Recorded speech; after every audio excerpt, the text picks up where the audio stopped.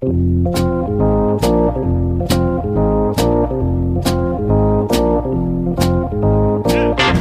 us a little bit about what you saw and being able to relay that message to Cora when you watched Kimbrel pitch and kind of help out so he wasn't tipping his pitches.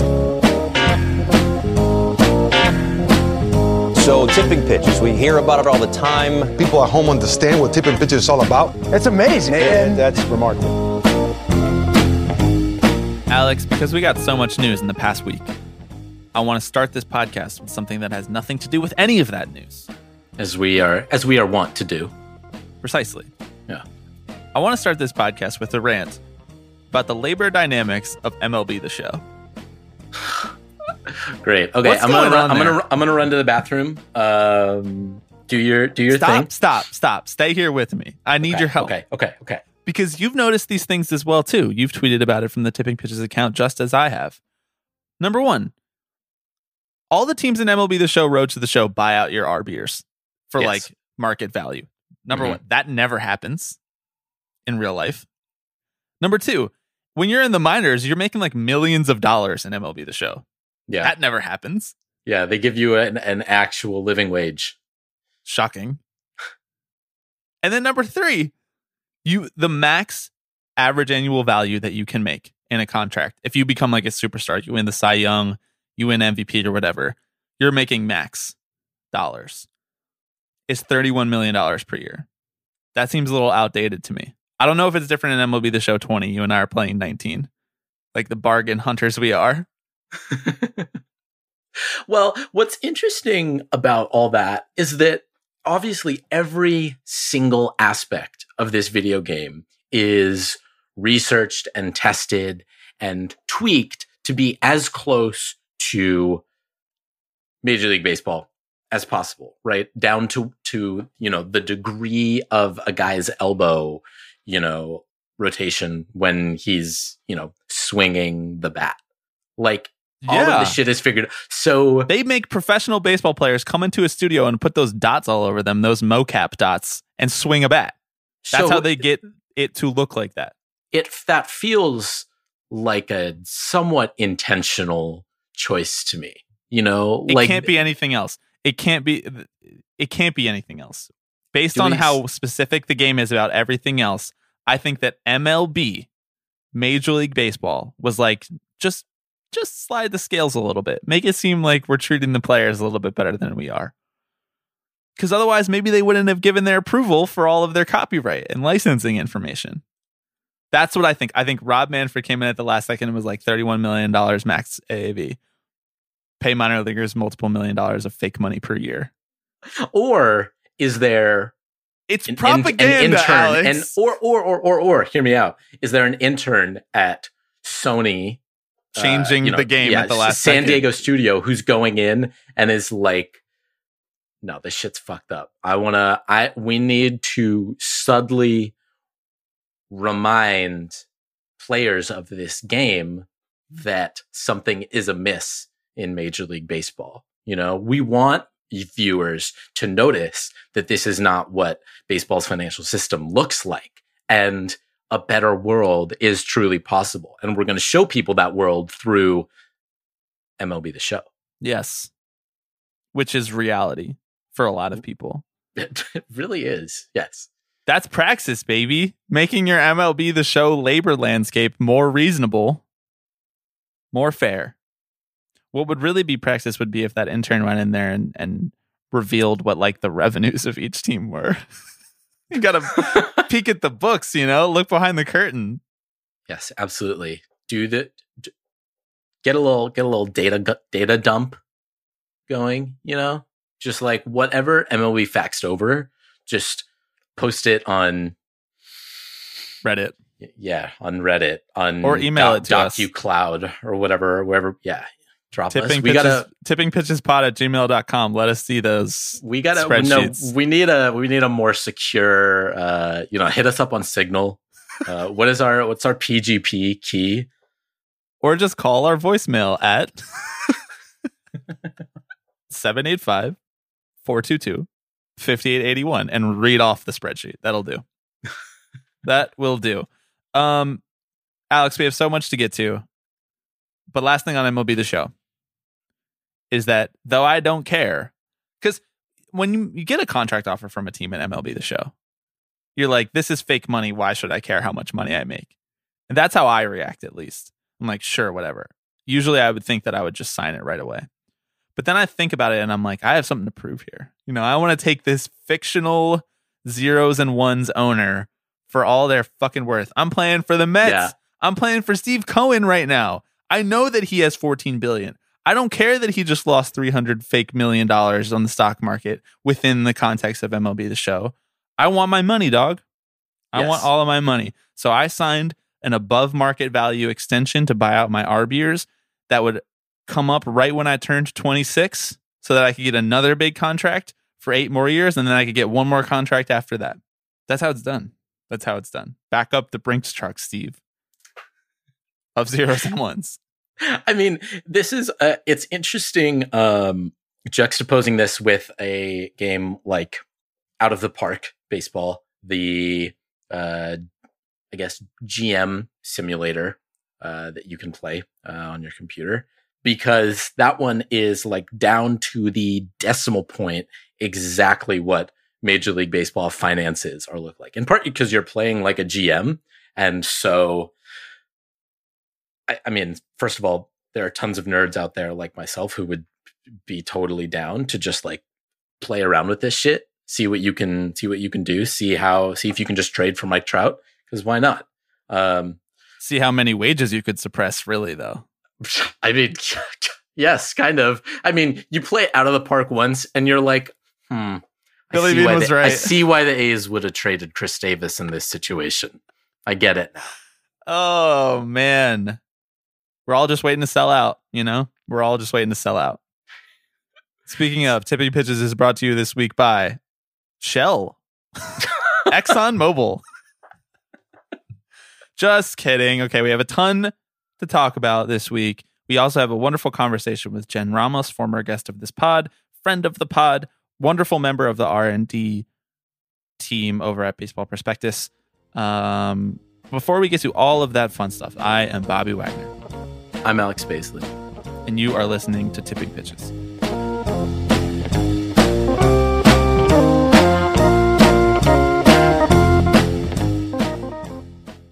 Alex, it's the inaugural edition of Open Season. Last week, we told listeners to call into our show. We shared the link. We shared the number on Twitter. We shared the number on air. The number is 785-422-5881, where you can call in, leave a voicemail, complain about your owner, complain about baseball media, complain about how your team just cut a player that you like, talk about how much you're appreciative of your team, whatever it might be. And we would play it on the podcast and we would talk you through it. So that's what we're going to do. Are you ready? I am so ready, because sometimes it feels like you and I are just sitting here yelling back and forth over Zoom. And, these are our, for an episode, for a few minutes, our honorary co-hosts. So our compadres, our comrades in the fight to nationalize our national pastime. Okay, here we go. First voicemail. Hi, my name is Chris. I am a Cubs fan, and I have a short and incomplete list of egregious things the Ricketts have done to the Cubs and to the Cubs fan base. First, decided one and done World Series wins was good enough, yanked Chris Bryant around through service time manipulation, let John Lester, the greatest free agent signing in Cubs history, walk, let Kyle Schwarber, the legend, walk, then decided to, quote, free up payroll after letting Lester and Schwarber sign completely affordable deals with DC, gave noted domestic abuser Addison fucking Russell 15-second chances, traded for noted domestic abuser Aroldis Chapman, acquired notable terrible person Daniel Murphy, allowed Pedro Strop to walk for no reason, allowed Dexter Fowler to walk for no reason, did not give Ben Zobrist the send-off that he deserved, gave a bunch of money to Trump, signed a deal with noted terrible corporation Sinclair Broadcasting for their own dumb network, completely screwed up the Marquee Network rollout, made Lynn and JD wear suits on TV in billion-degree weather, and traded away a number of great players, including Dylan Cease, Yu Darvish, Victor Caratini, Tommy La Stella, Gleyber Torres, Eloy Jimenez, and Mike Montgomery. The Ricketts have a lot to, reckon for, and we have a lot to hold them accountable for as Cubs fans because they've completely screwed up the organization in the last 5 years, and we have bones to pick with them. All right. Thank you so much for your time. I wish. Is every message going to be the- like this? Because if so, we don't even need to respond. I wish the listeners could have seen the smile just creeping across my face as we watch this, because it is cathartic to hear people unleash their own catharsis. Kristen, thank you for this. Our heart goes out to you, because I cannot imagine what it is like to be a Cubs fan in 2021. A couple of things that stuck out to me from this message. Number one, reading off the fact that they let Dylan Cease go before Yu Darvish. Amazing. Number two, that laundry list of players that they have either traded away or let walk is very alarming as we look around the landscape of who is the superstar in baseball. Number three, I'm so glad that Cubs fans actually feel the same way that I feel about how the Cubs have handled their franchise since 2016, in that they've completely dismantled it and they've just gotten a pass because they broke this crazy curse that took them over 100 years to break. And then number four, I don't know enough about Cubs free agent signing history to say whether or not Lester is the greatest Cubs free agent signing in the history of their franchise, but it seems like it might not be. Oh, because I was going to say, I think it was when Lester walked, there was a lot of sentiment saying he has been among the better free agent signings in a while. Like, I mean, I get right. Probably not from a numbers perspective, I guess, which is the way that it initially like registers in my head. But I guess from an intangible kind of like, perspective and bringing that like World personality, Series, yeah, in a on the level of how many beers did this guy buy people in the middle of a pandemic to send it off, to send off the city? Yeah, of course. Let's talk Kristen through it though, Alex. What is your advice? Because this is a magnum opus of a voicemail that we're starting out here with all of these things that the Cubs have done. Some of them are just on-field stuff. Some of them are very serious off-field things. Like she mentions Trump. She mentions Addison Russell. She mentions Aroldis Chapman. She mentions Daniel Murphy. So like we promised, talk her through it. Guaranteed Rate Field is about 8 miles south of Wrigley Field. So I'm just going to start there. I'm not going to add any more context to that. I just, if we're talking trajectories of franchises. Wow. Wow.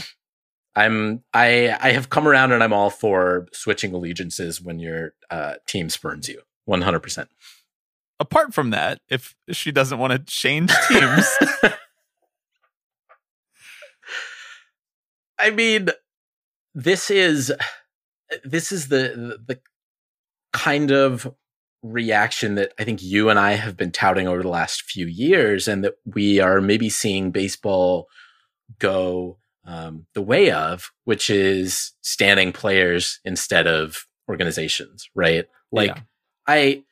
Similarly, I'm an Oakland A's fan, but repeatedly, time and time again, the franchise shows that they actually don't really care that much about investing in relationships, investing in players, investing in people, the people that support that franchise. So, I'm like, well, I'm gonna stand Chris Davis, and then when they trade him, I'm gonna stand Elvis Andrus. I'm gonna wear that jersey with pride. Yeah. But I don't know. I think it starts with not taking their bullshit, and I feel very proud that Kristen is out there banging the drums for Cubs fans and invoking that revolt, because that's what we need. Really, is galvanizing more fans of your own team to step up and say the shit is not acceptable. I completely agree. And what I'll say is, many times over the course of this podcast, we have felt like billionaires are incapable of shame. And I think that's true still to a certain extent. However, as we progress on in the world that we live in, a significant portion of fans having this view, having this critical lens on franchises actually can change how ownership behaves. And maybe that's naively optimistic of me to think something like that. But if you have enough fans who get together and say, this is unacceptable, I will stop buying tickets, or this is unacceptable, I will stop watching games, or I will cut my cable to Sinclair Broadcasting. That's the stuff that the Ricketts actually care about. That's the language that they traffic in. Is this, am I disaffecting this fan enough to the point where they're not going to spend their money, or they're going to be so jaded over the behavior of our franchise that it's going to affect the bottom line in the end? And I think that, like, if enough people felt this way about the Cubs, it would be a strong enough stench that it might hurt their bottom line. And so that doesn't necessarily mean give up your fandom, because certainly I have not given up my fandom with the Mets, despite the fact that they've stumbled over their franchise for the better part of 3 decades in both silly and serious ways. But I don't know, calling this shit out, I think actually matters, because it puts pressure on different levers of the organization, of the PR department, of the marketing department, of the social media department, which, as we know, as we've talked about on this podcast a million times, is a big element of how the Cubs make so much money. Is they're Cubs Incorporated. That's what Michael Baumann said not 3 weeks ago on this podcast, is like they're selling the brand, and they're putting it on Wrigleyville buildings, and they're putting it on, you know, cable packages, and they're putting it on merchandise and all of that other stuff. And so if you are willing to say, hey, all of this stuff is not okay, then maybe they're willing to consider, oh, this might actually affect our brand. That would be my catharsis for you, Kristen. So thank you for calling in. Yeah. All right. Should we see what else is on the line? Yes. Hey guys. So I'll try to keep this short and hope this is played after the 45-minute mark. But as a leftist baseball fan in Cincinnati, I cannot describe how fucking amazing it is that in the same offseason, the Reds released Trevor Bauer, or got rid of him. Didn't resign him, whatever. The city is now going to receive Aaron Dolan and Sean Doolittle in return. Can we just take a minute to appreciate this? That's all. Thank you. Amazing point. Amazing point. Yes, and I will say, 100%. It's not like, if you're a listener calling into the show, you can say the name before the 45-minute mark. The 45-minute rule only applies to me and Alex. So thank you for saying the name so we don't have to. Number one. Number two, congratulations to Sean Doolittle. I wrote this down in my notes that we were going to congratulate Sean Doolittle on this pod, but this listener did it for us. It's that's a win-win. A win-win for Reds fans. Yeah, Reds fans having a good off season. Staying true to their name, Reds. So now please trade Sonny Gray to the Mets. Thank you. Well, okay. Before we move on, we have one last voicemail, and thank you to everybody who called. We don't have enough time because we had guests this pod. We don't have enough time to get to everybody's voicemails, but we will roll them over into next week. So if you did call, we are going to play your voicemail on the pod, and we are going to talk you through it in the next open season that we do. But last thing on Doolittle is I read this piece in the Washington Post about him trying to choose between whether or not he was going to try to re-sign with the Nationals or whether he was going to try to start with a blank slate and go to Cincinnati. And I just got to say, like, it's really amazing. I mean, I know Sean's a friend of the pod and he's been on multiple times, but it's really amazing to have someone like this who's this considerate of the city that he lives in and the fan base that he interacts with, to just so earnestly care about how it's going to affect the community that he's like built and grown into in DC, him and Aaron both. And to have him in another city, I'm so happy for Reds fans that they get to hang out with this dude all year, independent of how well he pitches on the field or not. Because just having that guy in your city as a member of that team, being as outspoken as he is, it's got to be a really cool feeling. So I was rooting for the Mets to sign him, but I know that he wasn't going to do that. No, I'm the first thing that I did when I saw that the Reds had signed him was text my mom and exclaim that him and Sonny Gray are united. So true. So true. that brings me joy. He said in that piece that he talked to Sonny, his friend Sonny, about whether or not he should come to Cincinnati. Yeah. So, all right. I guess I'm watching a bunch more Reds games this year. I'm not mad about it. You don't need a better reason other than those two guys, but then also you get Joey Votto. So yeah, right. That's pretty cool. All right. Last voicemail. Hey, what's up, guys? First time, long time, yada yada. Had to get that out of the way. I'm not calling in today because my owner sucks, even though he probably does, or they do. I guess the Blue Jays have a consortium, which is about as evil as it sounds, but fortunately for me, they're spending money this off season, which, but I'm calling in today to complain about the baseball media at large, who are full of owner bootlickers. So I listen to a lot of podcasts, as my job affords me the time to do so. And I was listening to a podcast involving a certain podcast host and the baseball newsbreaker. Not going to name any names. Figure it out. And the podcast host started off by saying, as he always does in matters like this, and saying, well, I'm not pro-owner, but, which always means that you're pro-owner anyways, and proceeded to rattle off a whole bunch of pro-owner takes that I was expecting from this individual. But then the baseball newsbreaker proceeded to inform me, to my shock, that the Rockies had no choice but to trade Nolan Arenado for pennies on the dollar because, he forced his way out and it was an NBA-like trade, and goodness me, whatever could they do?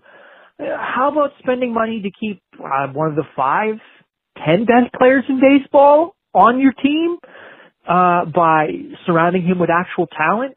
The Rockies were good. The Rockies were good like less than 2 years ago. And then apparently the big bad Dodgers were just so scary that they packed it in and decided that, no, we can't continue to do this. So we're not going to spend money despite having a generational third baseman. And I'm just mad about how baseball media, the mainstream baseball media, has decided that it's totally fine to do this. We're just fine with people packing it in and not spending money and tanking. Man, sports are a public trust, and if you own a sports team, if you've made an investment to own a sports team and you're, benefiting from all these, antitrust exemptions and public money, then you should spend some of your own money to make sure that people in the city that cheer for that team, fans of that team, aren't miserable because you're going to spend the next 10 years drafting and developing. Co-sign everything that he said there. We have to extend our limit on voicemail lengths because people have some things to get off their chest. Yes, is what I'm learning. Let's hone in here on a couple things that were included in that voicemail. Number one, the Arenado trade, which the collective softening by the baseball media of the Arenado trade has been frustrating, if not surprising, in the last week and a half. I think there are a good handful of people who are like confounded by it, but then at the same token, who normalize it by saying, well, Arenado wasn't happy, and this is just how baseball teams are operating now. And then they cite the Mookie Betts trade, and then they cite the Francisco Lindor trade, as if this is normal, and it's really not normal, given that what the Rockies are getting back is nothing, and they're choosing to include $50 million back in the deal. In this case, the details really matter. So I sympathize with this listener specifically in that category. And, the Rockies owner, Dick Monfort, and Jeff Bridich, their GM, had a press conference last Tuesday, basically giving their explanation for the Arenado trade to a very confounded baseball public. And it was a lot of bullshit. And it was a lot of bullshit unchecked, because they're saying we would have loved to keep Nolan, but the relationship had soured and we wanted to grant his wish of playing on a different team. And it's like, okay, well, what is the part that you're leaving out here? Oh, the part is, why did the relationship sour? And just now in this voicemail, this Blue Jays fan can identify why the relationship soured. It's because you didn't spend to build around him like you promised to when you signed him to this contract. There's this quote from Jeff Bridich from February 2019 when the Rockies re-signed Arenado, where he says, "We're so happy to re-sign him." And forgive me, I don't have the quote in front of me, but I was reading it after that press conference, where he says, we're so happy to have re-signed him, but this is a lot of money and we'll have to reevaluate where the team is at in 3 years. This is on the day of the signing. He's saying we're going to have to reevaluate our financial commitment and viability in 3 years. And that was extremely pessimistic. And they didn't even make it to that benchmark. They traded him 1 year later. So we talk about the phrase bad faith a lot. That seems like pretty bad faith operation from a baseball front office who, in theory, was doing right by their fans and doing right by their superstar in extending him for a great contract to keep him in Colorado forever. Yeah, although, Bobby, had you considered the fact that some baseball insiders were told that the Rockies didn't really have a choice? Because I want to point out that is being left out of the conversation. As we talk about this on this podcast, did I leave that out? It makes me think of the Onion article back in like 2003 or something like that, where the opinion column, the point counterpoint, that is like the Iraq War will cost trillions of dollars and destabilize the Middle East for decades to come, versus no, it won't. Feels like what we're up against here. Like, I don't know how you can square anything that comes out of ownership's mouth with the actions that they actually take. They make it easier than ever to see through their bullshit. So I guess I have to give it to them for that, at least. It's easy to tell where their interests lie. I also want to rewind a bit and just note that yes, a consortium of owners is 100% just as evil as it sounds. If not more evil. If not more evil. The fact that you have a handful of investors / owners whose names you may or may not really know, calling the shots for your baseball team, that shit sucks, man. So my heart goes out to you. And it's even weirder because Rogers Communications is just a big ass company. They're like a telecom company in Canada. It would be like if Spectrum bought the Dodgers. There's so many conflicts of interest there. But once again, I appreciate them laying it out for, like, I almost would respect more if one person came in and said, I'm going to buy this baseball team, and I'm also going to buy the means of production and the means of distribution. And I mean, this is, you want to talk Chicago Cubs? So, like, this is the way things are headed. So I don't know. Call in to make sure to hit our line at 785-422-5881 if your owner is considering a consortium. Owner considering a consortium? Have you been wronged by the owner of your favorite baseball team? Call Baisley and Wagner. Okay, the other element that I wanted to hone in on in this voicemail, and this will transition us into our next segment, where I want to talk about right after the podcast last week. We mentioned it at the end of the show that MLB had come to the MLBPA and given them a proposal for the 2021 baseball season, which, when you boil it down, basically would come out to be that there would be a universal DH in 2021. There would be expanded playoffs, as there was last season. And there would be 154 games with the full 162 game salary given to each player. And the season would start 1 month later. Those are the important details. Now, where it gets a little hairy, Alex, is the back and forth around this proposal, which was reported on largely from a sympathetic owner's perspective from the reporters who did write about it and tweet about it. The mainstream baseball newsbreaker reporters. Let's just lay out the case for why the owners would want this package, and let's lay out the case for why the players would immediately reject it. The owners would want this because expanded playoffs means a lot more revenue. The more playoff games you broadcast, the more money those broadcast channels have to give to the baseball teams in order to broadcast the game. It's on a game-by-game basis. So the more games, more money. The players don't get that money. They get their contracts. They get a small pool from the playoffs, but it doesn't change the more playoff games there are. So it's just a straight cash grab to want to expand the playoffs at the last second, at the 11th hour. And they made the case that pushing the season back would mean, hey, there's more of a chance that it'll be safer by then, given the pandemic, and there's more of a chance that we can have fans at more games so we can get better gate receipts. I mean, your mileage may vary on that argument, but it's certainly not the primary reason that the owners wanted to do this, given that they waited until a week before spring training was about to start to put this package on the table. They've had months. You could argue, I mean, frankly, you could argue on both sides that if either side wanted to delay the season a month, like, it probably wouldn't have been a bad idea, but that conversation should have taken place months ago. Like, that train has left the station. The season, spring training starts this month.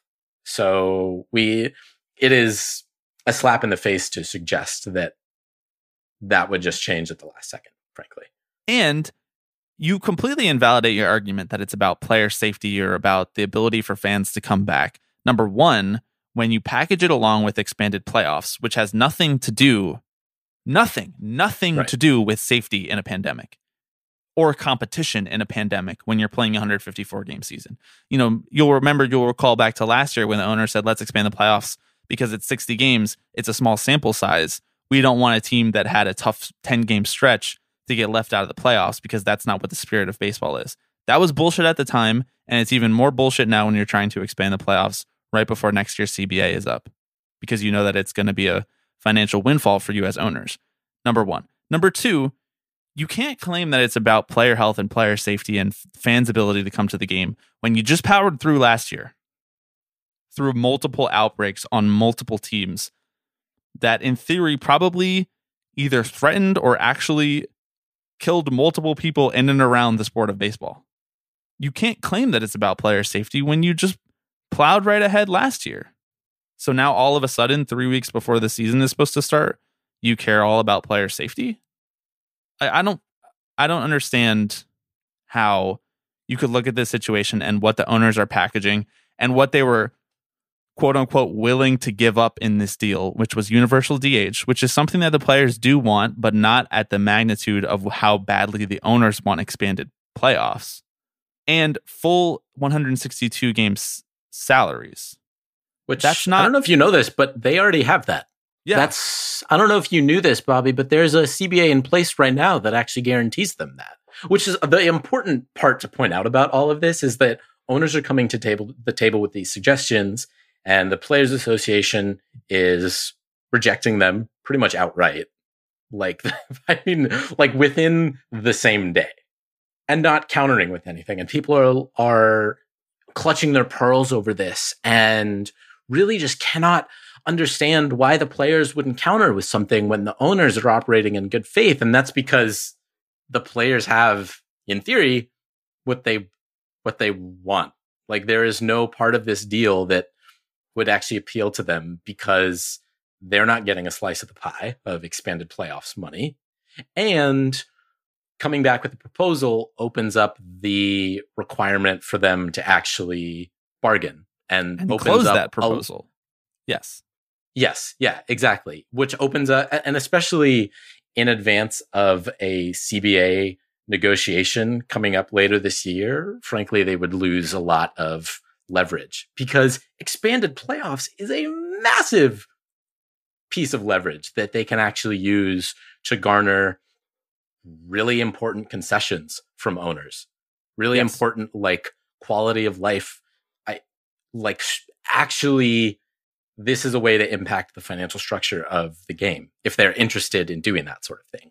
So why would the players reject this sort of thing? Because there's nothing in it for them.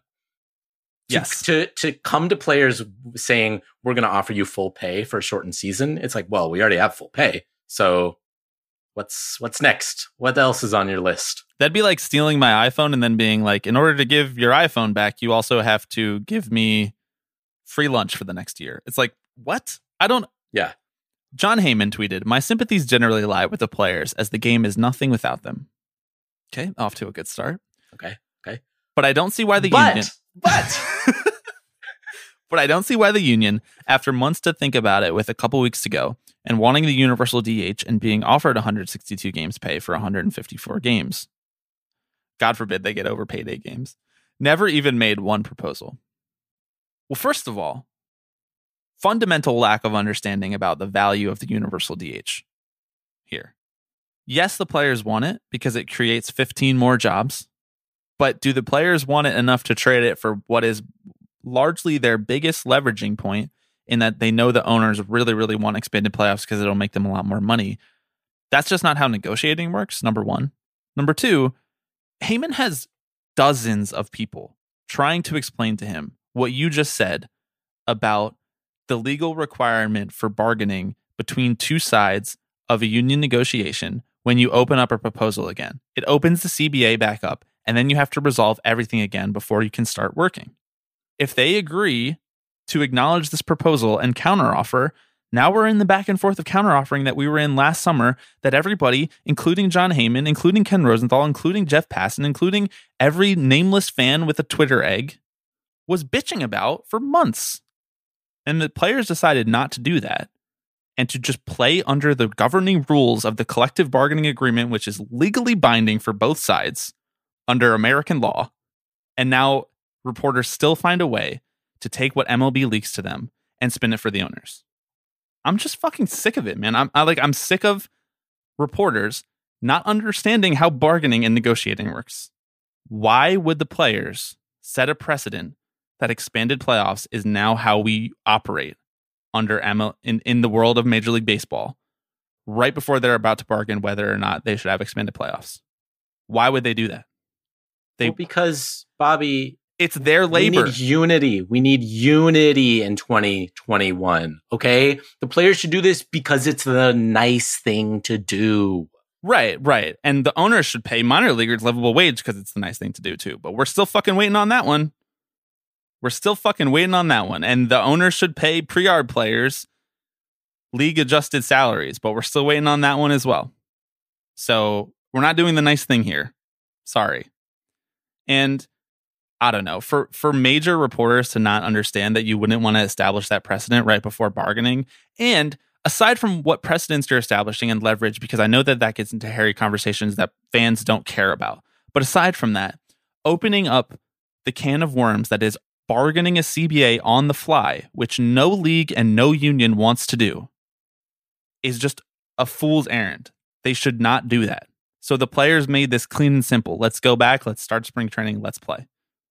And we'll deal with all of this next offseason when we have an entire offseason to negotiate the CBA, because we've been planning and leading up and ramping up to that offseason to bargain that CBA. We didn't expect to have to bargain it for the 2 off seasons right before that as well.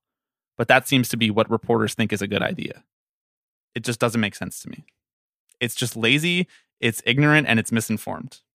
And it's not only misinformed, it's informed from one side, which is the owners. The reason that you tweet this at 8:12 p.m.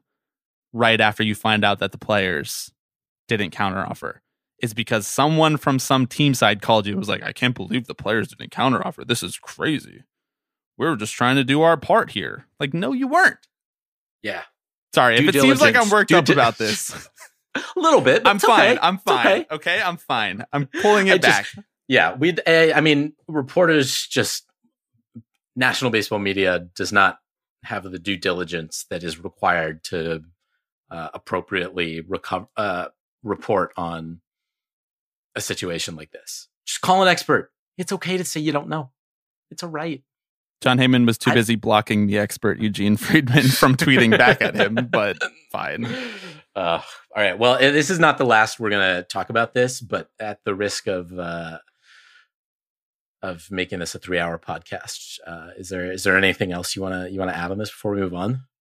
I think I would like every reporter to have to like shadow a collective bargaining agreement.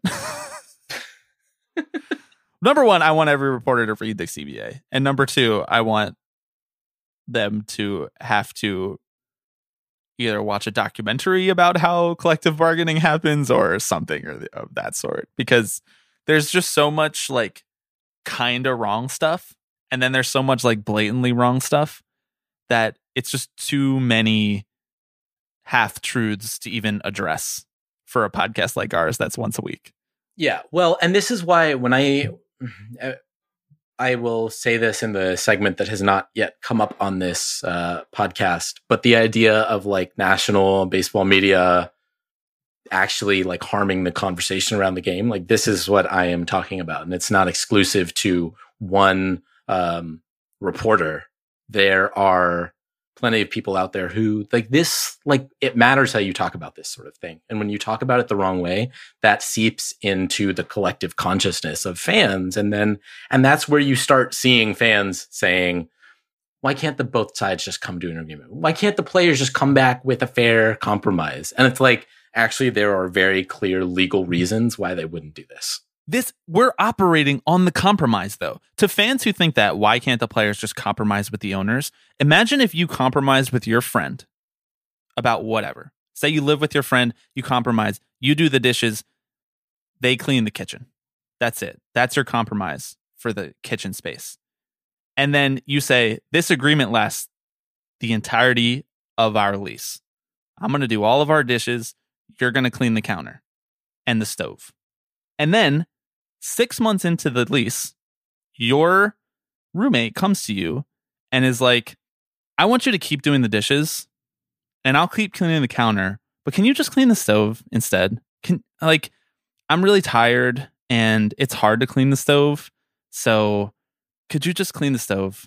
And then after that, you've eroded that away if you agree to that. And then they're like, I'm really tired after work. Can you clean the counter as well? That is what the owners are trying to do to the players. They're trying to erode them away. And you don't compromise on a compromise that you've already made with a definite term limit on that compromise. And that's what a CBA is. It's a compromise between both sides that is legally binding on the conditions that will govern a working environment.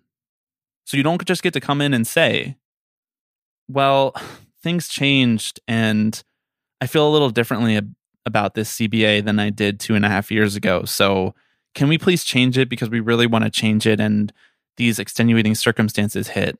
It's like, man, that is why you have a 3-year limit to a CBA, or that's why you have a 6-year limit to a CBA, or however long the baseball CBA lasts, is because you renegotiate it at the end of that. You don't renegotiate it halfway through, because then you get stuff like this and it frustrates everybody.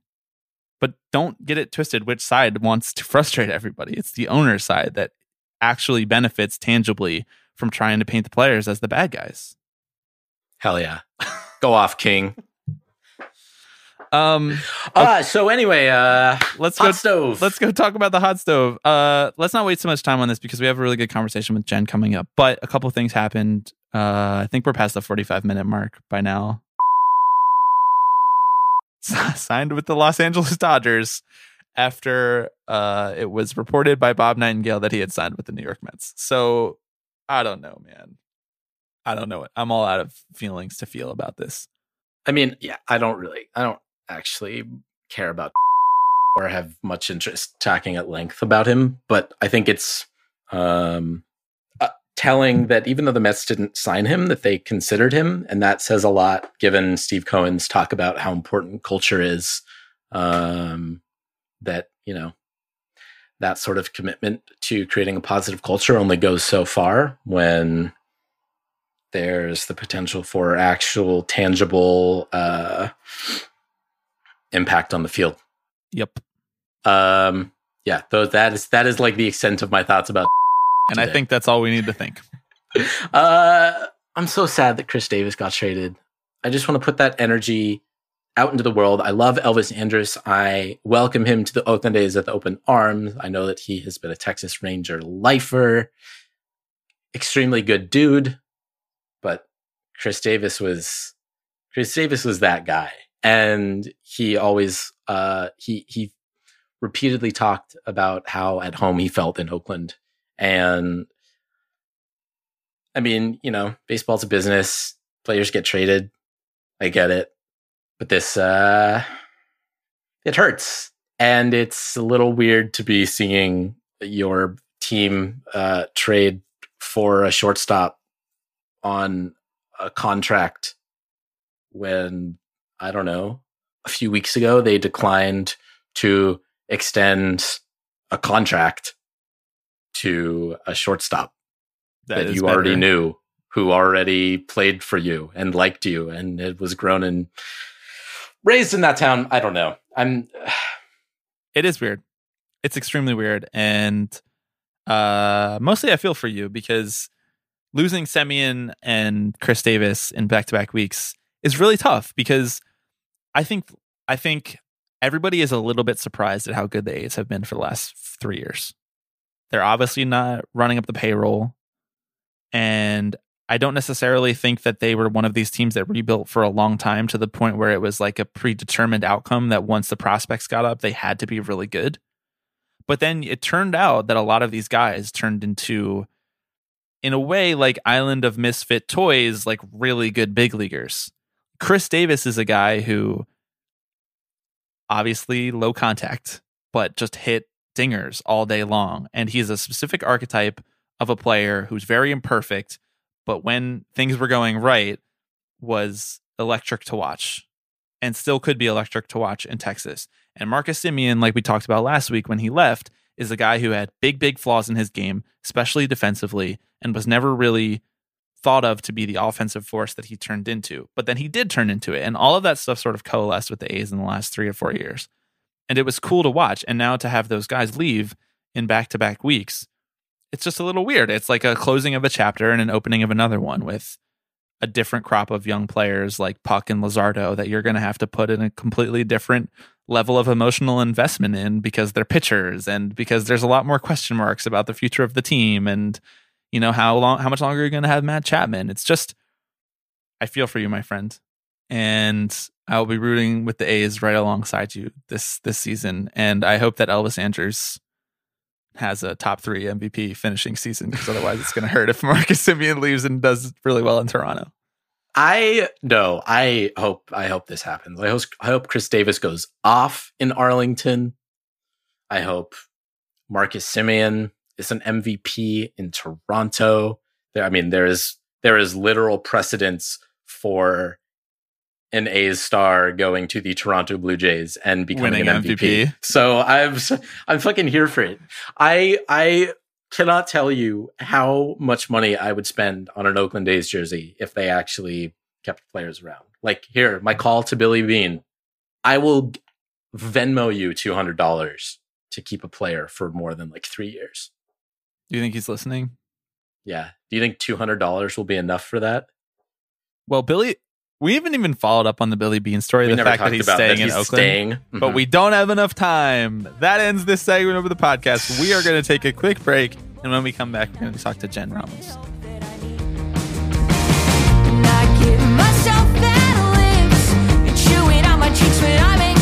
So I've told a few friends who say be gentle kid, but that only works some of the time. If I'm gonna be somebody to live really life, how do I do it right?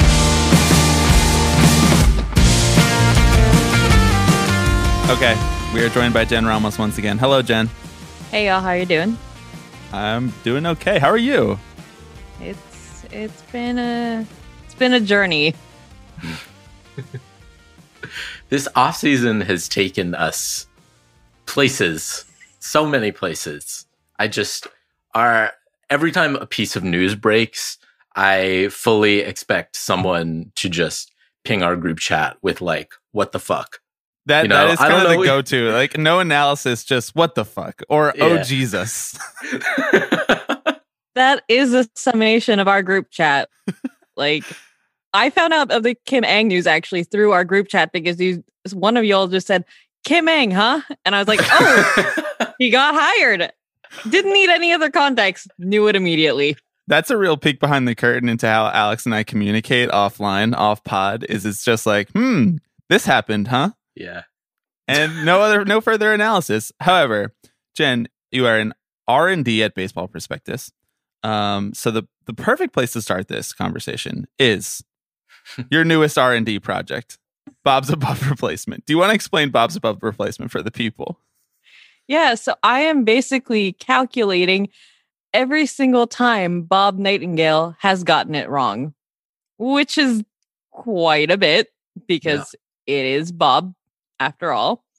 He is certainly a figure in sports media, and he has gotten it wrong a lot of the time. Arguably, like maybe more often than not. We'll find out. I suppose we're going to find out with Bob's Above Replacement. Well, at one point I had like 21 rows of data. 16 were of Bob getting it wrong. Ooh, it's not what you want. So it's sample size, or I don't know. We'll see. You don't have to completely reveal how the sausage gets made in this sense, but how do you go about starting a project like this? Because you are tweeting frequently about fun coding projects that you're doing in your downtime, or whether it be for work, or whether it be that you're trying to sharpen up your R skills or your Python skills or whatever it might be. So what is like the first step where you're like, I want to figure out this silly thing that we joked about on the internet, on twitter.com. Now, how do I actually do it? The first thing I did was I scraped Bob's Twitter.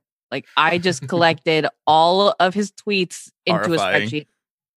And right now, the program, like the code that I'm using, because it's in R, it only lets me go back the past 3,200 tweets, which that's a lot of Bob tweets already, but that's not all of it. It goes back to like last summer, I believe.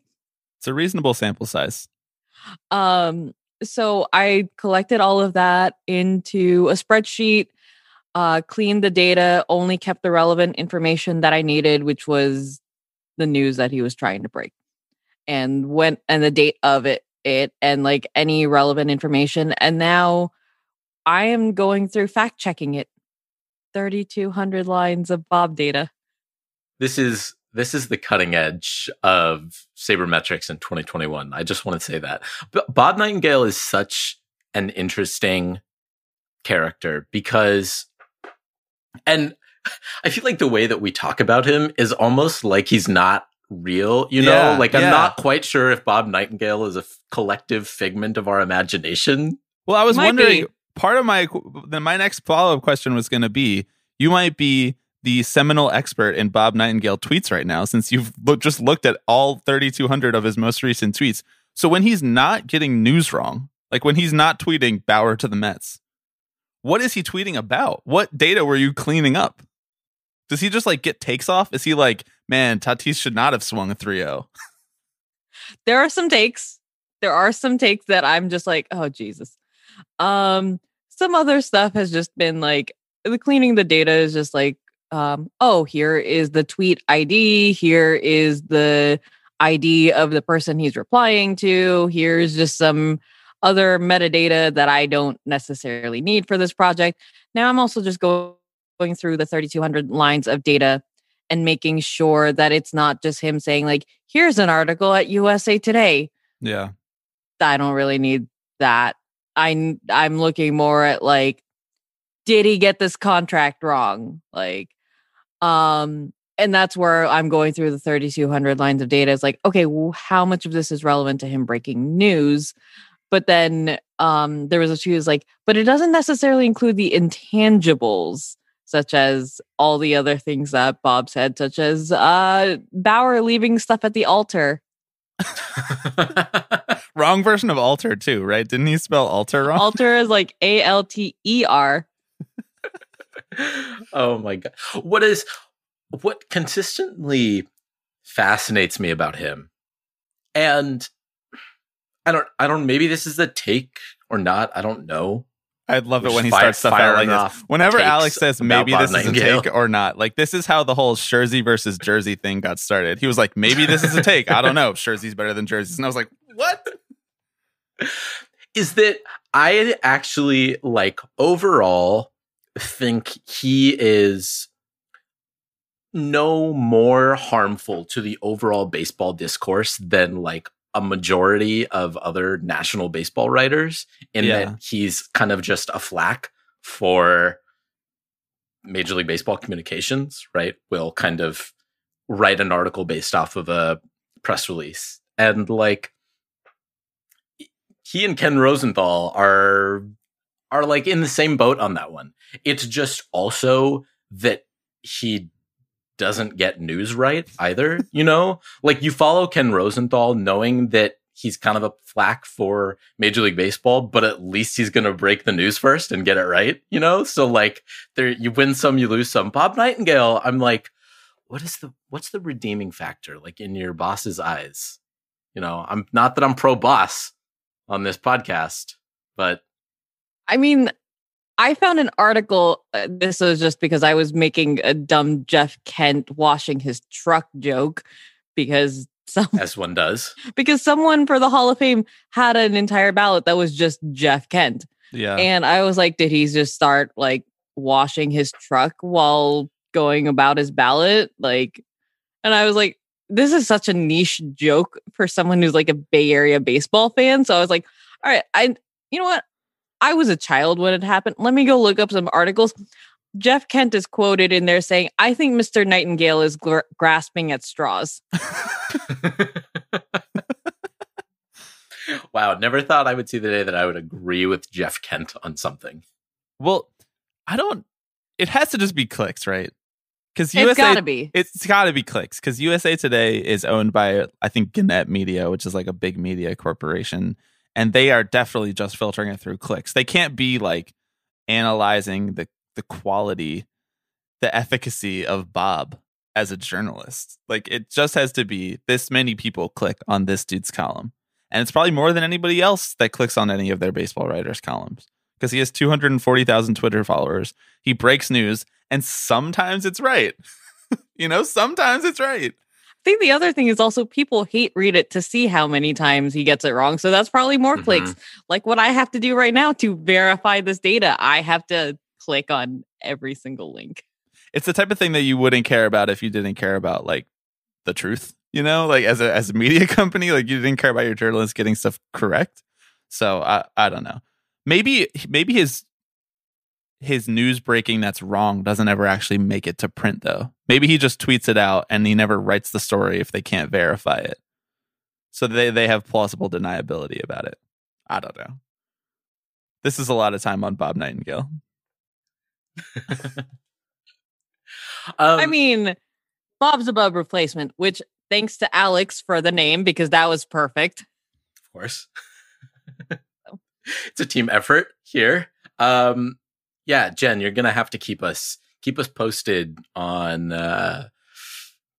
what comes of this project. If there are any tweets in particular where the bar is just out of this world, you know, next level. He got the team wrong, the amount wrong, the year wrong.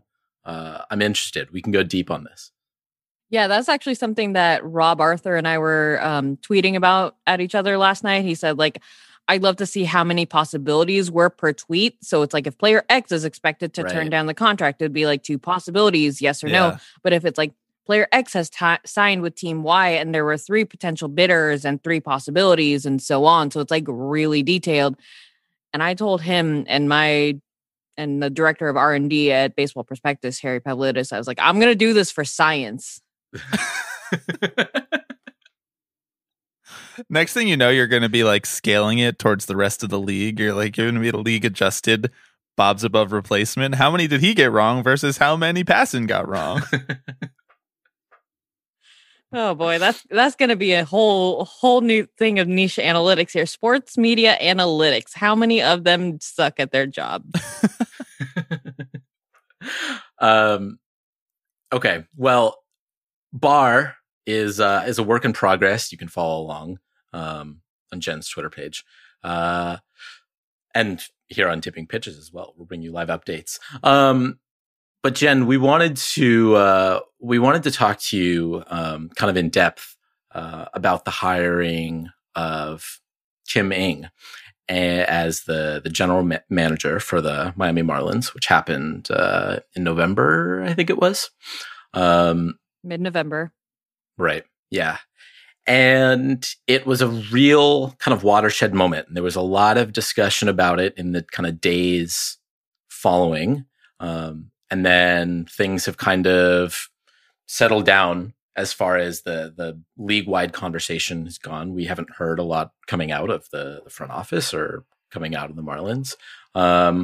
But she is an Asian American woman who is hired to run a Major League Baseball team. And so I'm just kind of curious. You wrote a piece for Baseball Prospectus in the wake of this hiring titled "For MLB, Kim Ng's hire must be a beginning, not an end." And I'm kind of curious, as you have taken some time to reflect on this, where you stand on, I don't know, where Major League Baseball is when it comes to its progressiveness.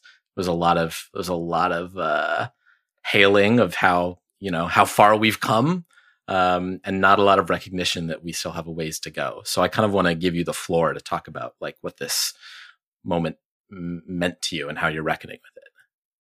For me, I mean, I am definitely glad. I mean, for so many years, it's been like, when is she going to get a GM job? Like, even though, she had such a high title at MLB, like, there were times I would forget that she'd said, like, I want to be a GM. That's my goal.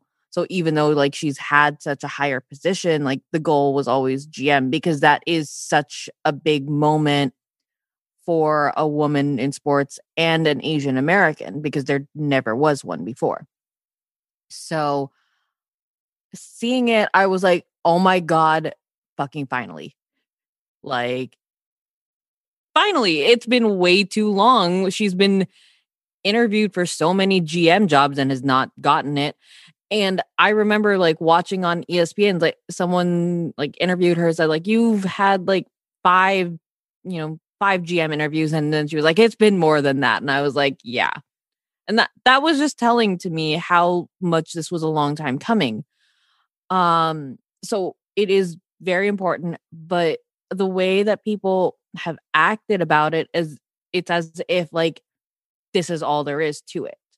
And it still feels like people don't necessarily understand that this isn't the end of it. This shouldn't be the end of it. Where are all the other women candidates for the future? Where are all the other Asian candidates in the future? She's only second Asian overall to have been GM, first Asian American. And that is also telling for me because, like I wrote in my article, Asians aren't necessarily expected to be in sports. The stereotype is that Asians go into medicine or engineering, and that's something that I've personally felt just because I'm Asian.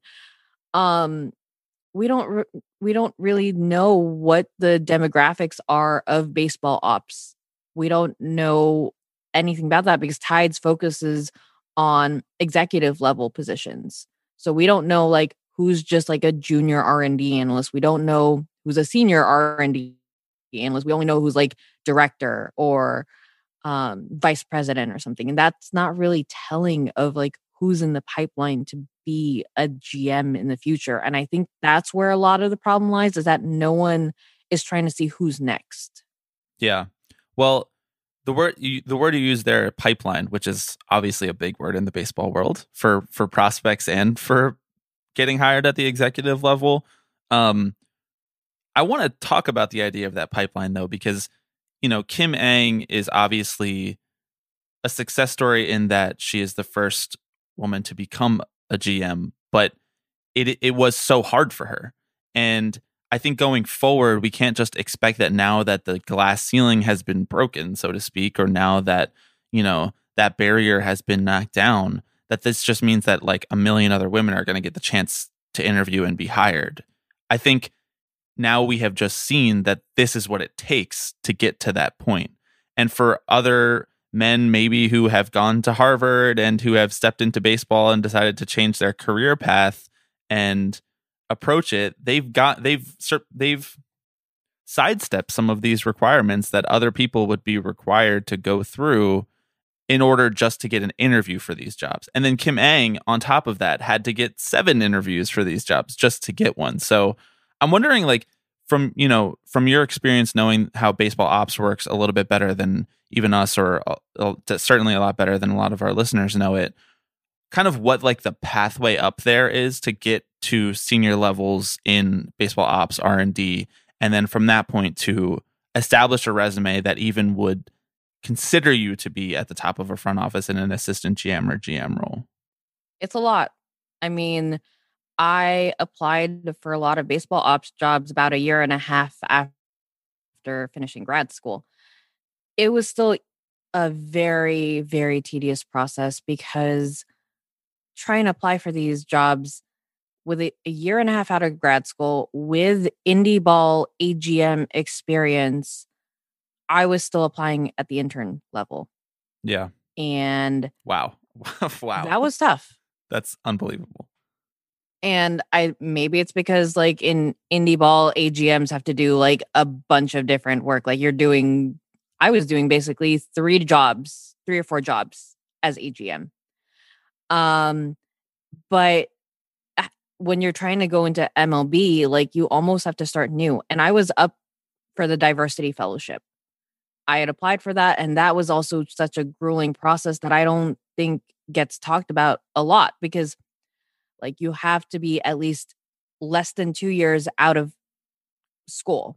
You have to finish recently. Like there's an academic requirement to it, which I feel is another gatekeeping aspect. Like there's a lot of people who know baseball without having to go to college. There's a lot of people who can teach themselves how to program.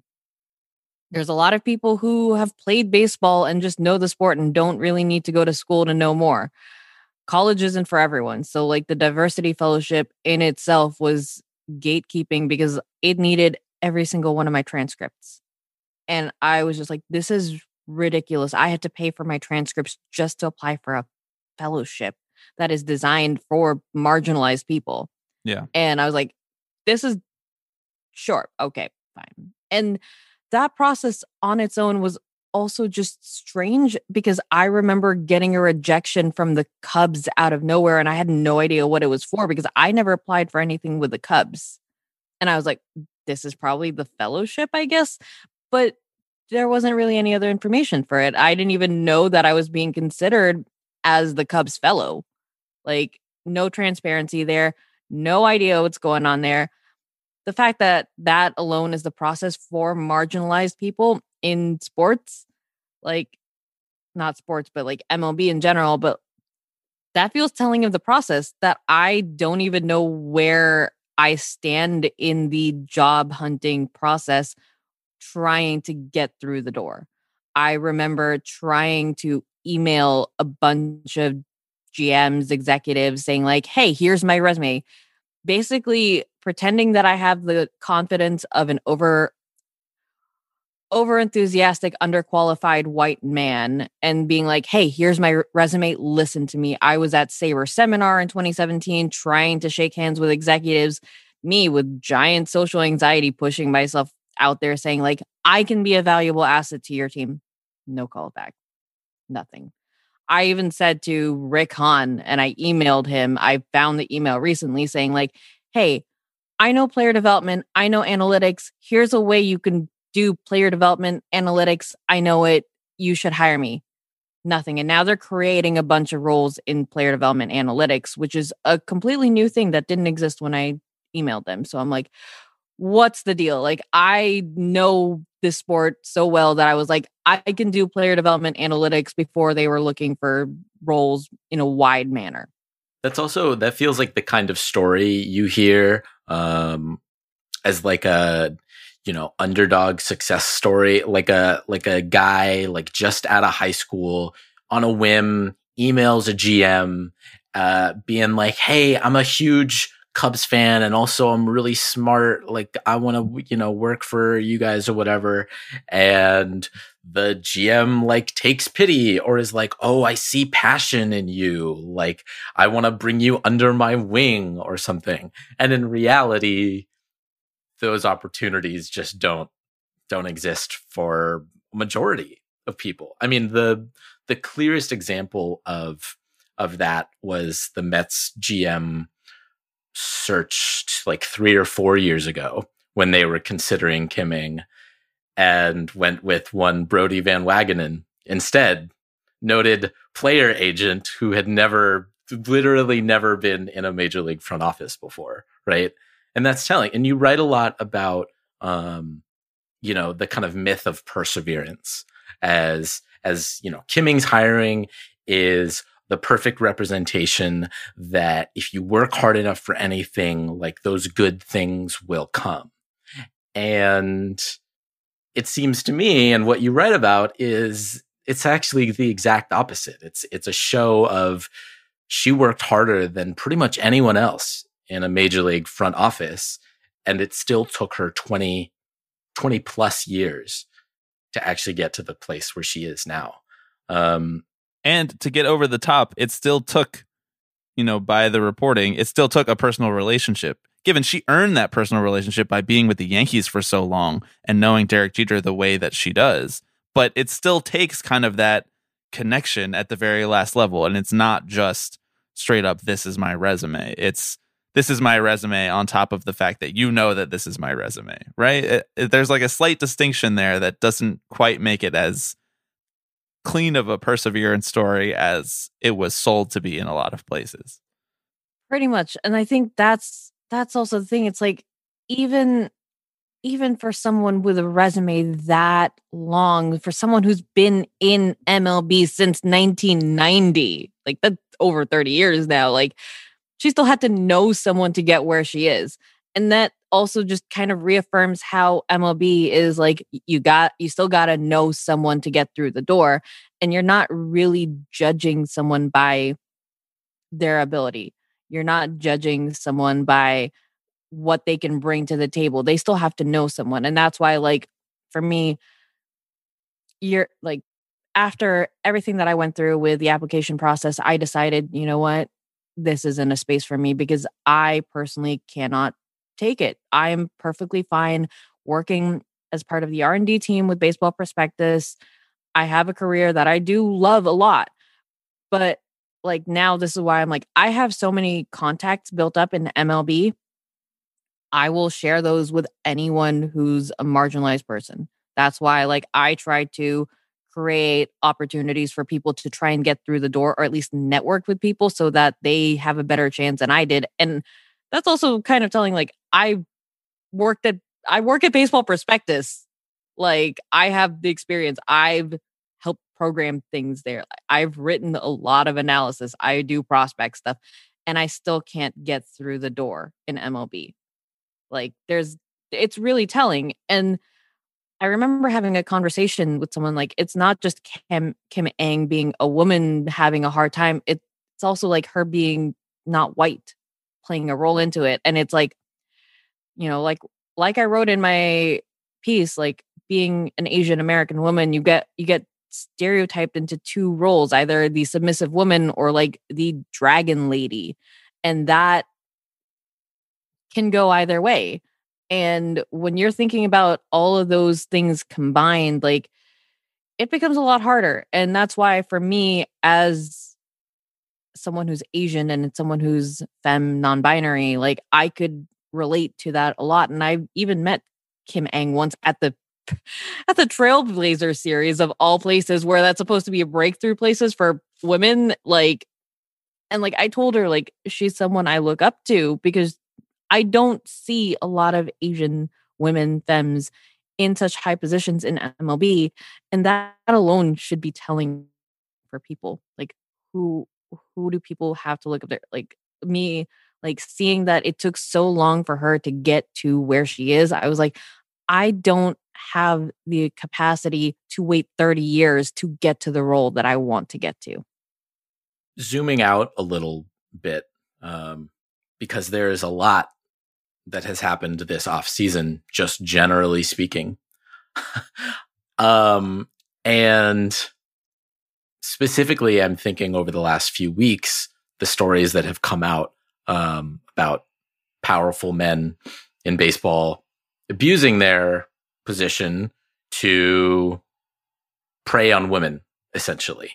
And it's hard for me to separate these two stories in my head. One of a woman who persevered and took 30 years to get to the place where she is right now, and to be a really singular figure in that.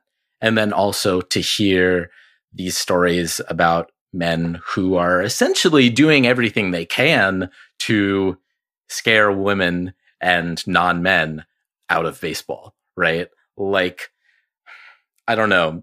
I'm curious your read on this, because it's hard for me to think that like one doesn't lead to the other. You know, if there is a culture of rampant harassment, that, you know, that is not tied to the fact that women are, I can't even say underrepresented. I would say not represented in baseball front offices at all, really. I mean, up until the point of this Kim Ng hiring. And so how do you kind of contextualize her hiring in this larger story, this kind of underbelly of Major League Baseball that has basically allowed a culture of abuse to run wild? And I'm sure that it won't be the last story that we hear. I mean, one of the things that I'm thinking of a lot right now is how Ng herself was harassed, like by a scout saying, like, where are you really from? Which is, you know, one of the more common racist things that Asians get a lot. Like, where are you really from? You say you're from the States, but like, where? Really? And like, to me, that's very telling, because like she was already in a pretty big role at that point and she's still getting harassed. That was okay. No one really said like, hey, don't do that. She kind of, from my understanding, was like kind of just left there to deal with it. You know, she was just at winter meetings, I believe, and just trying to go about a conversation as people do at winter meetings. And then she gets faced with this harassment, this racist harassment. And the fact that no one really said like, hey, don't do that. You shouldn't do that for someone, to anyone, but also like look who you're talking to, like someone who's an executive at this point. Like the fact that a lot of men think that they can get away with saying that just because they see someone in the baseball sphere that they can harass, it just goes unchecked. And I think that's also telling, because I have seen so many women on Twitter saying like, hire more women. This will stop if you hire more women. That's not going to do anything. This is a problem that has been in the root of MLB. Like, they have so many problems as a whole. So like, of course it does not surprise me that harassment and abuse exists in MLB, because the culture that has been fostered since the beginning allows for this. It's gone unchecked. And that's why I also think with like the Porter and the Callaway stuff, it doesn't surprise me at all, because it happens to literally everyone who's not a cis white man. And I mean, as a reporter myself, I've experienced a ton of it. And like, I haven't said much of anything because, one, not white, two, not cis. Not really safe for me to try and really name people without a lot of retribution, because what am I going to do? I live in California, big place, but like, I have a lot of work out there. Everyone knows that I cover the California League. I don't want to feel unsafe. And, you know, there's no environment where you can even report privately saying like, hey, this happened. I need you to step up and do something so that I'm safe, but also this person doesn't harass or abuse again. And that's not what we're seeing. People think that hiring more women will be the answer. It's not going to be the answer if the culture is still always going to be there. And women can also be part of the problem. See, Rachel Luba. So, I get really frustrated when people think that hiring more women is the answer, because that just feels like hiring more women prison guards. Yeah, I think a lot. Well, I think something that we talk about in the world of baseball a lot is toxic masculinity, right? And most of the time that applies to men, but really what it means is that it applies to the culture that was built. And toxic masculinity on the field plays out as beanball or yelling at each other about bat flips or whatever. But when Bauman was on the show a few weeks ago, he said systems function as they were built to function. And in this case, this boys club, which the moniker that we throw at Major League Baseball all of the time, actually if you peel one layer back of that, it's just toxic masculinity, and it just allows stuff like this to go on. And I mean, as a matter of practice, it actually kind of encourages stuff like this to go on, because that's the way that it's been happening for its entire existence. And therefore, I don't know exactly how you root something like that out, but what you're saying, Jen, is completely right. It's not just hiring more women to operate the levers of the toxic masculine system. It's actually changing those levers and changing how the power is distributed within organizations and what that community actually looks like. I don't know what any of those things look like on a policy level, but then again, I'm not the commissioner of baseball. It's not my job to figure out how to change that stuff, I think about that a lot also with the Porter story. The fact that, there was someone from the Cubs just also kind of like trying to push it aside, trying to get the victim to not really do anything. But then I also think about how the victim in that story is not from the States, not a native English speaker, not white. It's not just toxic masculinity here. That's also the systemic racism at play. That yes. Porter was preying on someone who doesn't have the same advantages in the States, because again, not a native English speaker, not a citizen of the States. There's a lot that go into play there. And, obviously, non-white women are a lot more vulnerable in these situations too, because people treat them a lot more differently than they do white women, because there's still the whiteness there. And when you combine the toxic masculinity and the systemic racism, that's when you get a situation like Porter happening, because the norms are different. There's the cultural disconnect between what's going on there. There's also not necessarily cultural disconnect. I guess what I'm trying to say is there's a divide in the cultures there. You don't necessarily have the same inherent understanding of what a culture is because you're in a different country. And then you've also got the different power structure there. Porter was already higher ranked than this reporter coming in from a different country. When you look at all of that, you're seeing every single horrible system in MLB at play. And that is where the problem is. And the fact that there was someone who was trying to cover it up, trying to push it aside, that's where a lot of problem is. There's no accountability. It's just enabling this problem.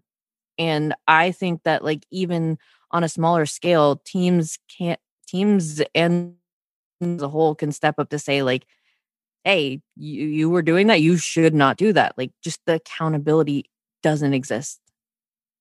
Because these people are all buddies. They're all friends, right? You see something happen, you see a friend of yours get outed, and you say, oh, well, I know him, right? He doesn't mean this. He's a good guy, ultimately. I've never seen him do anything like this. I can't believe he's done something like this. As if there are not plenty of qualified candidates out there to fill these roles. As if it would not be so easy to cut bait with anyone who even remotely tries to leverage their power over someone who has less power than them. There are thousands of qualified people who could actually take their place, but are being overlooked, who aren't getting their emails returned, even though they have the R&D experience in baseball that it all requires. So here we are. And I think about that a lot too, because there was one time I interviewed for a team the entire interview process, I was trying to say, like, look, I know my background is in journalism and in English, and even though, like, my degree, my master's is in journalism, I did data journalism. I know how to communicate statistics to a lot of different people on layman's terms. I have this experience. I can bring value. Like, I can, try and figure out, like, what does this stat mean, and relay it from the analytics department to on-field staff. This team only wanted to hear about what my experience was at USC. I wasn't even there for more than a year. I was in a 9-month program to get my master's, and they just wanted to know what I did at USC. And I was like, why are you focusing on that and not what I can bring to the table? That just also kind of tells me they really just want the credentials. Right. That's very illuminating because, you brought up Brody Van Wagen, and obviously this was, as Alex said, like a stellar example of a white guy with relationships waltzing in and getting the job over Kim Ng, who turns out to be, who obviously at the time was much more qualified and would have done a better job given how everything went with Brody Van Wagenen.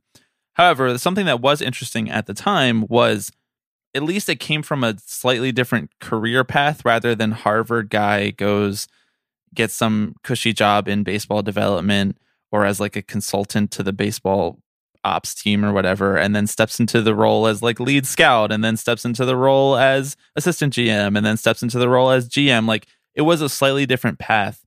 And I just wish that baseball was not so set down its pipelines, to bring it back to that word, because of exactly what you're saying, Jen, in that when you rely only on these very specific pipelines where they only care about that you went to USC, or they only care that you went to Yale and you studied math and econ, or they only care that you did, you were part of the scouting team for the Diamondbacks or whatever, then like what comes along with that are all of the naturally exclusionary pieces of having to get into all of those programs too, as opposed to them valuing like your journalism experience and therefore like opening it up to a completely wider group of candidates that can then get the job or seriously be considered for the job at least. Yeah. And I think that's kind of just illuminating how much of the system MLB has set up is a problem. Like, they set it up in this way on purpose. And I think that's the thing. People are always like, oh, the system in MLB is broken. No, it's working as designed is the thing. And like, that's why you got to tear down the system and build something else that's not like this, because this is just a giant shit show. To put it simply, it's a shit show. Like, this off season alone has illuminated how much that is a problem. And I think none of this is good, obviously, but I am heartened that I'm seeing more people actually kind of waking up to a lot of this, like just how screwed up the system is, how screwed up it treats its treatment of basically a majority of its consumer base and its employees, how messed up all that is. So I don't know what that change looks like, but it starts right here on Tipping Pitches. I incredibly important point to end on, that the system is functioning exactly how it was designed to. And until we start asking the right questions about how to change that system, it's just going to continue to function exactly the same. Okay, Jen, I want to give you another chance to plug anywhere people can find the stuff that you're working on, where they're going to be able to find Bob's Above Replacement once it actually hits the airwaves. We'll obviously have you back on to talk about it once we have a conclusion.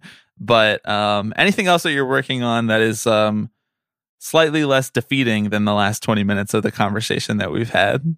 Well, one more defeating is that I have a Patreon newsletter that is basically criticizing sports media for everything that is getting wrong, such as how they've done the coverage of Rachel Luba prior to the Bauer signing. And I was like, no accountability, no critical thinking, Good stuff. Just vibes. No critical thinking, just vibes. That's pretty much baseball media in a nutshell these days. Yeah. So it's sports media in general, but because I, focus on baseball, I write about that a lot, but I also have hockey experience. So I'm pretty sure I'll get into hockey at some point. But in general, there's a lot of sports media that's not even following the SPJ code of ethics. I'm like, have you even read how to minimize harm? So that's one thing that I'm working on the side. Otherwise, I'm still at Baseball Prospectus. We just released the 2021 annual, so get a copy of that. Working on the prospect side and the R&D side. I have an essay in the 2021 Futures Guide, which is kind of like our version of the prospect handbook that's coming out, I believe, at the end of the month. Pre-orders are available online as well, so plugging those 2 books. At Jen Mac Ramos on Twitter. Everyone go smash that follow button. Jen, thank you so much. Of course. Always glad to be on.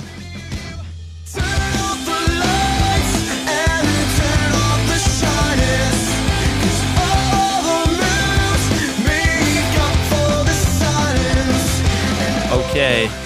Thank you to Jen. Thank you to Bob Nightingale. Thank you to John Heyman. Thank you to you, Alex. And thank you to everyone who called in. Oh, yes. Just incredible. I know that segment was quite literally an hour ago. But please, any gripes you have, any grievances you have, or again, if you're just feeling joy about your baseball team, if you're like, my team just signed my favorite baseball player, my team just signed Sean Doolittle, whatever it is, please, please, please hit our line. We want to hear that with all your takes, all your anger, all your joy. 785-422-5881. We're here. We're listening. And if you don't feel like calling in, you can send an email, tippingpitchespod@gmail.com, or a DM, tipping_pitches, and Alex will read it on the pod. I really feel like people are underutilizing that point of it. Alex will read it in those beautiful dulcet tones. He'll take any character, actor, voice that you want him to take, and he'll read it on the pod. If you put at the beginning "must be read" like Ben Shapiro, I'll do it. He's really good at Ben Shapiro. Maybe Donald Duck, Mickey Mouse. God. This is dark. We're getting into dark territory here. Thank you so much for listening, everybody. We will be back next Monday in your feeds. We'll see you then.